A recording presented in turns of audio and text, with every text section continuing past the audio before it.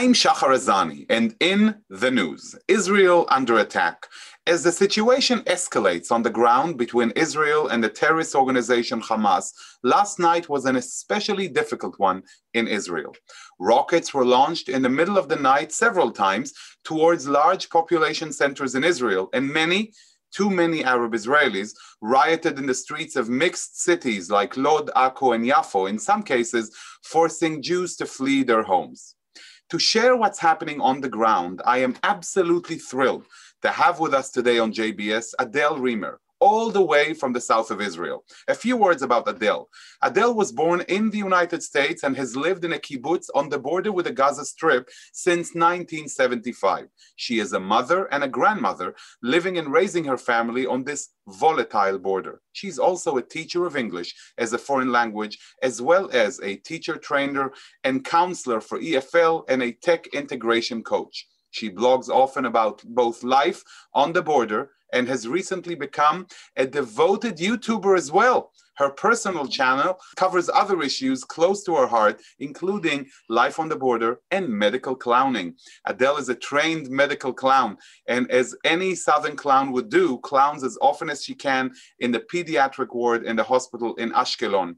She was recently included among Haaretz's 10 Jewish faces who made waves in 2018. She was invited to Geneva by an independent investigative committee for the United Nations to bear witness to the border situation in November of 2018, and in December of 2019, addressed the UN Security Council at the request of the Ambassador of the United States to the United Nations. Adel, thank you so much for joining us on JBS today. Thank you so much for having me, for inviting me. So first and foremost, tell us, how are you doing? How is everything? Things are very tense, especially now. We've had a very tense 2 days, and it's very tense now as well because there have been assassinations of very, very key people in Gaza, key Hamas people, and we're expecting serious retaliation.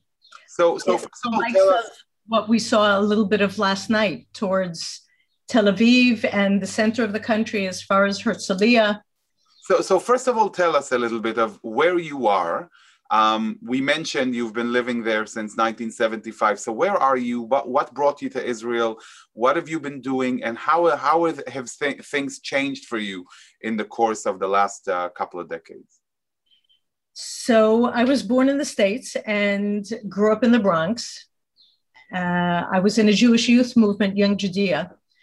And at the end of high school, as part of Young Judea, there's something called the year course.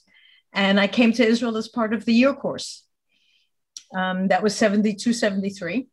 And I was planning on going back to the States and going to NYU and studying theater there. But I missed the auditions because I was in Israel while there were the auditions. So when I got back in August 72, I was just sort of biding my time, doing different odd jobs.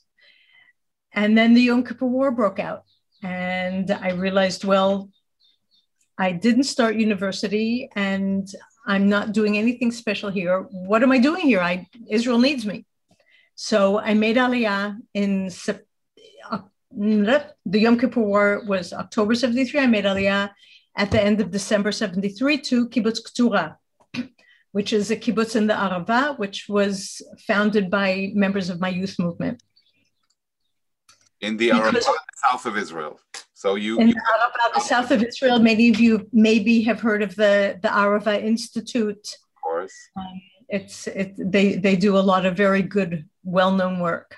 They do amazing work. And just a word for our viewers, I've worked with them many a time when I served as an Israeli diplomat in Nairobi, extending Israeli expertise, not just to Africa, but throughout the world working with the United Nations there. So thank you for mentioning that, Adel. Okay. So because I made Aliyah so close to the Yom Kippur War, I was 19. And as soon as I landed, I was given my draft papers and told to be at the draft board within a year. and I was drafted into the army. And as part of my army service, because I was on this young, small kibbutz, part of my army service was done on the kibbutz. And when at one point, for different personal reasons, I wanted to leave, I couldn't just leave and go anyplace. I had to go to some place that the army would approve of. And at that point, I came to Nirim. That was 1975. And I've been here ever since. When I came to live here, this was not a war zone. It was still on the border with the Gaza Strip, but the Gaza Strip was not volatile at that point. People would go in and out freely. We used to get in a car and go to the beach. We would go to the Gaza, the Shuk, the open air market in Gaza City. And Gazans would come and work here as well. In fact, a Gazan built this house, which we moved into this house in 1997. And a Gazan built the kitchen. He was like working in the kitchen one day when I came over, and I asked him, well, it must be really hard for you to work here, because in order to get through the checkpoints, you have to get up really early. And he said, yeah, I have to get up at like 5 a.m. to be here at 7, but it's worth it, because at least I can feed my family and clothe them and earn a decent living. So that's what it was like when I moved here, and many years afterwards. That was like more than 20 years. Is your family, where are your kids? Where's your family? Are they in that area with you? Where do they live now? Yes. So one of my daughters lives on the kibbutz. She got married and has 2 children and is living here now. Although she is not currently here, she went to a less volatile place, because having children in the safe room all day is not an easy thing to do. She's got 2 little ones, 6. How many grandkids do you have? How many? So altogether I have 7 grandchildren. I've got 2 kids that live in Tel Aviv, and one daughter lives in Kibbutz Ruchama, which is also in the Western Negev. It's just outside of Sderot. So I have 2 kids I used to say I have two grandchildren in tunnel range, but now the tunnels have been virtually, that threat has been negated. But I have 5 grandchildren on the border in rocket range usually, and another 2 in Tel Aviv who were in rocket range last night. They're not usually, but last night Tel Aviv was, they did have to go down to the bomb shelter, which they had never done in their lives. Tell us a little bit about those experiences. So many of our viewers and so many people around the US are unfamiliar with what does it feel like, the alarms, the how much time do you have to run? What do you feel when that happens? And not just for yourself, but I can imagine the fear for the safety and well-being of your grandkids, of your kids, of your family. How does that work? Share with us a little bit of what's going on. So first of all, when my children were growing up, this was not the situation, as I said. So I cannot talk as a mother of young children that I have to go and scoop them up in the middle of the night and run into the safe room with them. But so my 2 grandchildren here on the border sleep in a room that is a safe room. That is their bedroom. So when there's an alarm in the middle of the night, their parents get up and run.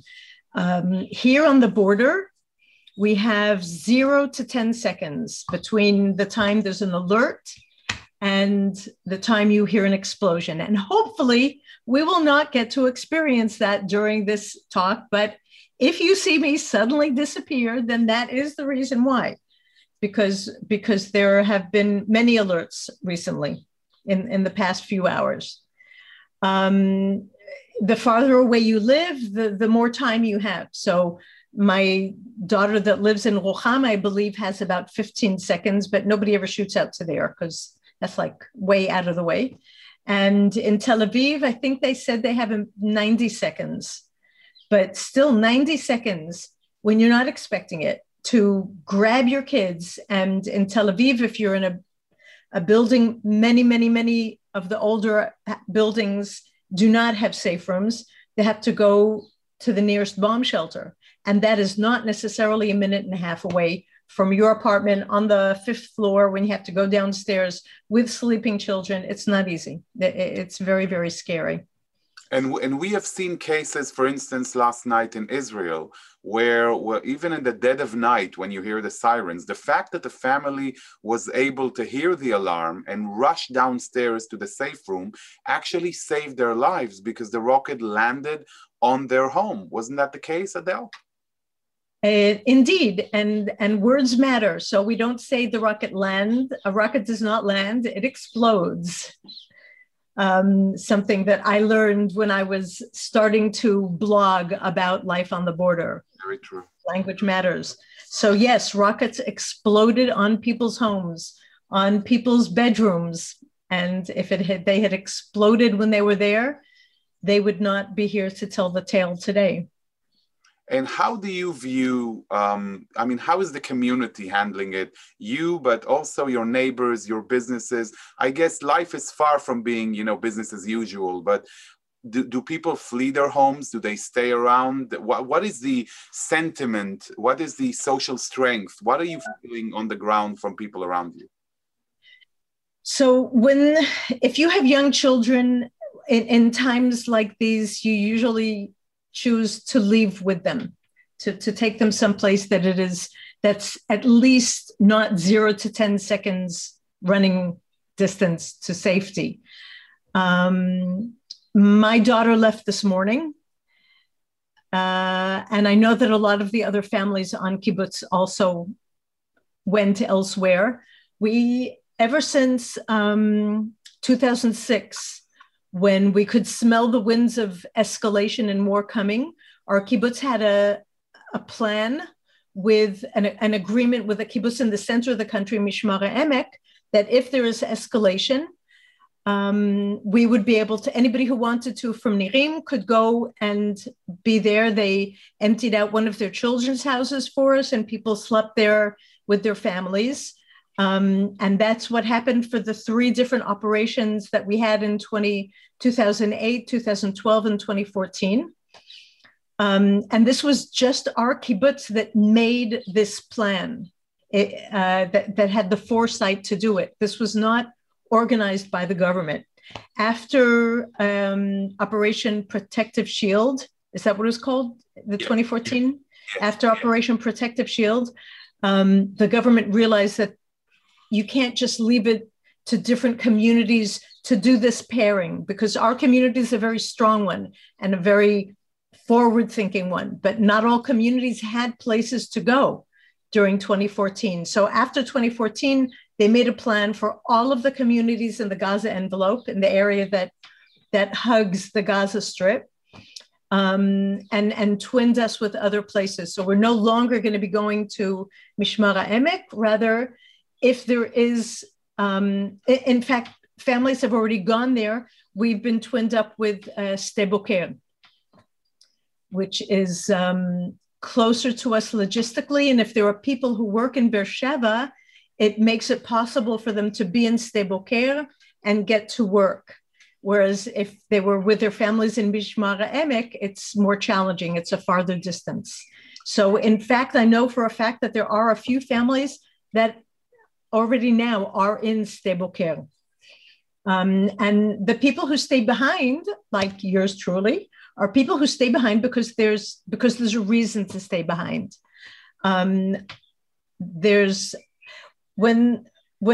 a tense situation, a serious situation in the army in Israel, they have something that's called Tzav Shmone. Tzav Shmone is a special legal system that the army enacts in order to be able to call up their reserves, like from now to now, like right now. Right. So I always say that when there's an escalation, I'm on Tzav Shmone and I'm in the reserves, because this is what I do. I stay behind in order to bear witness, because what goes on in Gaza is horrible. But what happens here ain't no picnic either. And the world needs to understand that. You know, Adele, you're talking about Tzav Shmone, and of course, we here salute you, support you, and love you very much with everything that you're going through. Just know that you're on our minds and in our hearts, and in a sense, our frustration leads us to our very own Tzav Shmone of recruiting all of our capabilities to convey your message and your strength and your passion to do what's right, that goes far beyond Nirim and all over the United States, and to all of the American and American Jewish communities who are watching us now and truly are concerned for your faith, but also inspired by your strength and your courage. You know, one element in your bio really stood out to me and showed you as a community leader. Tell us a little bit about the emotional, psychological struggle there for kids and adults, and your medical clowning in this regard, like supporting the social efforts to maintain some sort of sanity and stability with people. How is that going? So I'm not a psychologist, and my medical clowning did not exactly train me to deal with trauma, but there are tools in medical clowning that can be used for trauma. And there was a period in, I believe it was 2012, right after I became, I finished my training as medical clowning, and it is training a whole year, once a week, 4 hours. It was a rigorous course of learning how to twist balloons and doing magic tricks and telling jokes and how to approach a patient in the hospital. So during the 2012 operation, there were a whole bunch of medical clowns that got together and were coming down to communities on the border in order to do some clowning to raise people's spirits, because laughter heals. It's not just up here. Physiologically, when you laugh, you've got hormones that are released, and it physically, physiologically helps you feel better and heals. And I was very frustrated because I couldn't join them because I was too scared to drive on the road that I would have had to take that would have led me to them, because it's really, really all along the border. And then I realized, hey, I've got my own bomb shelter here with people there that could do with some medical clowning. So I got into my clown costume and I added something for the flavor of the period of time. So I put on a flak jacket and a helmet, and I went to the bomb shelter and did my shtick and made people laugh. And laughter's the best medicine, right? I couldn't agree more.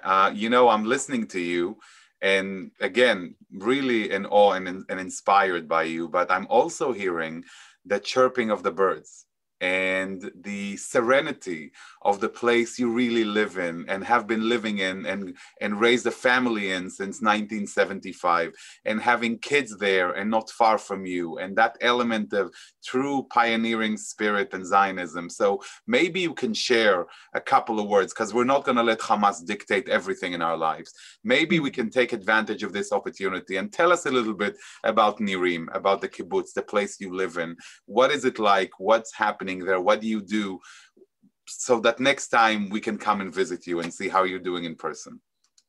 So first of all, in this area, we call it 95% heaven, 5% hell. And as I'm talking to you now, unfortunately, we are in the middle of this 5% hell, but it will pass.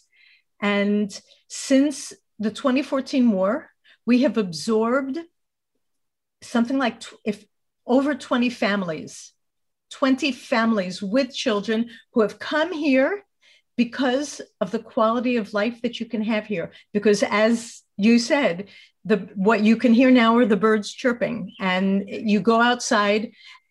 When I was growing up in the Bronx, my dream was to open up the door and see green. So I say, I fulfilled my dream. I open up my door and there is green, even though it's in the middle of the desert. It's a beautiful community. It's a warm community. I do give tours on the community for people who come down to hear about life on the border. And I do it voluntarily, but I ask for a donation.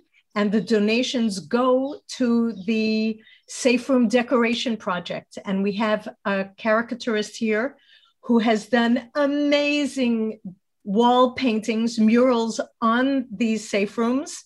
Tell us a little bit about the Safe Room Decoration Project. Share a little bit about that. What is it exactly? How long have you been doing it? What's your goal? And if people want to donate, how can they do it?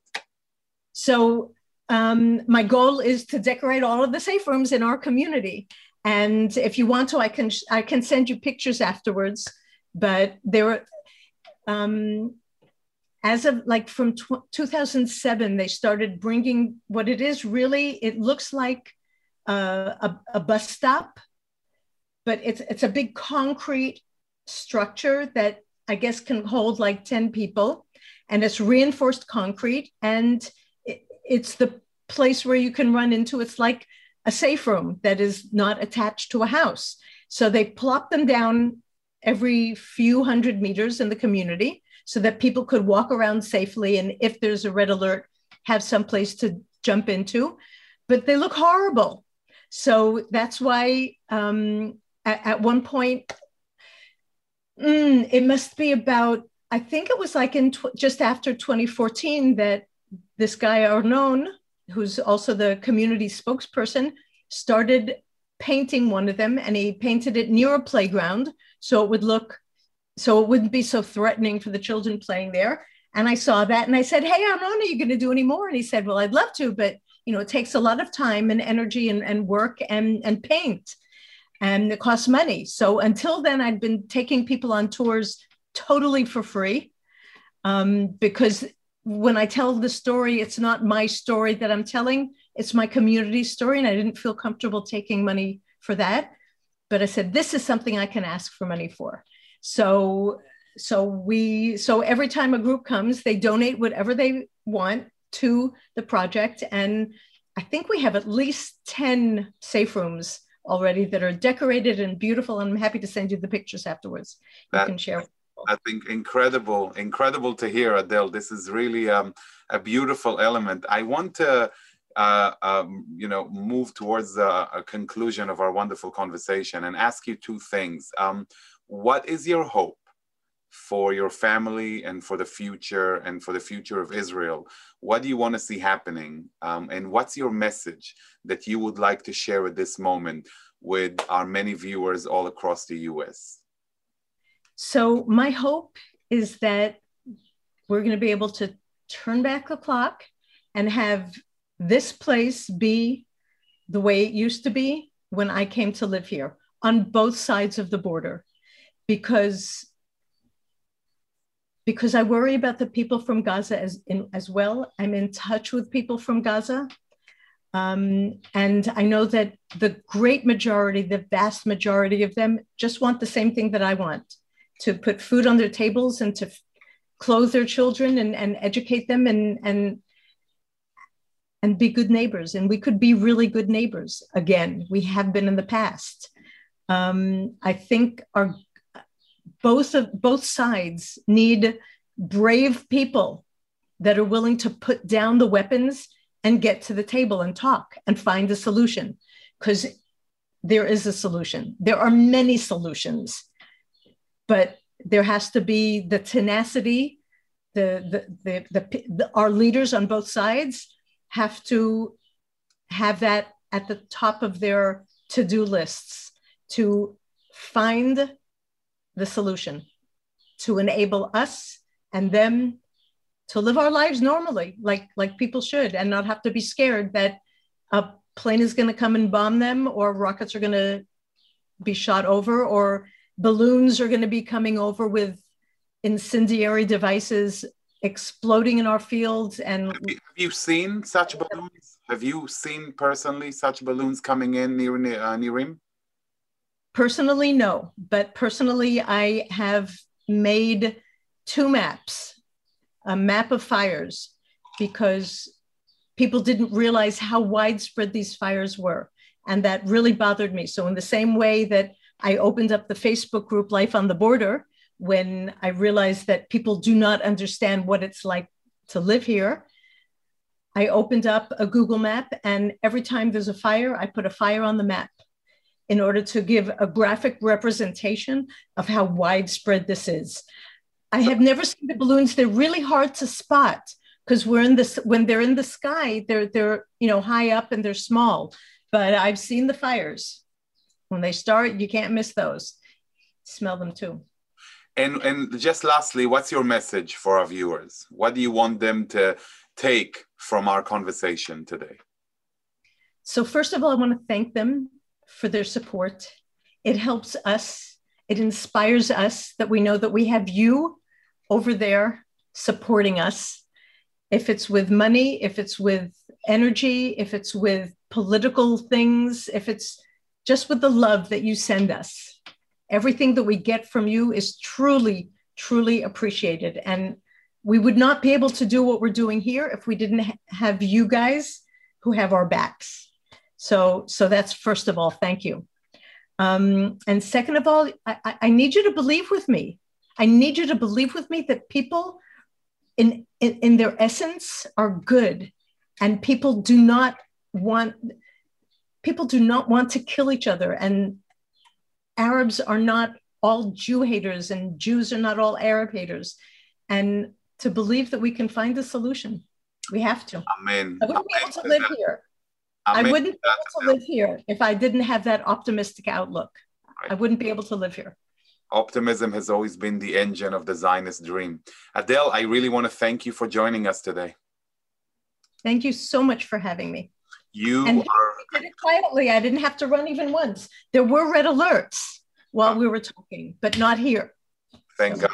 Thank God for those favors. And I want to thank you. And I want to say what an inspiration you are for courageously coming out and speaking, even in times of great strife, about the potential for peace, tranquility, and stability, for being able to listen to the chirping of the birds, even when rockets don't just land, but explode in people's homes and on people's heads, and to realize the Zionist dream, as you shared with us, that there have been dozens of families joining the kibbutz, even since 2014, and in times when there are such issues coming up in this volatile border, that is 95% heaven and a few teeny percentages of hell, like you're experiencing today. Just know that you have our love and you have our support.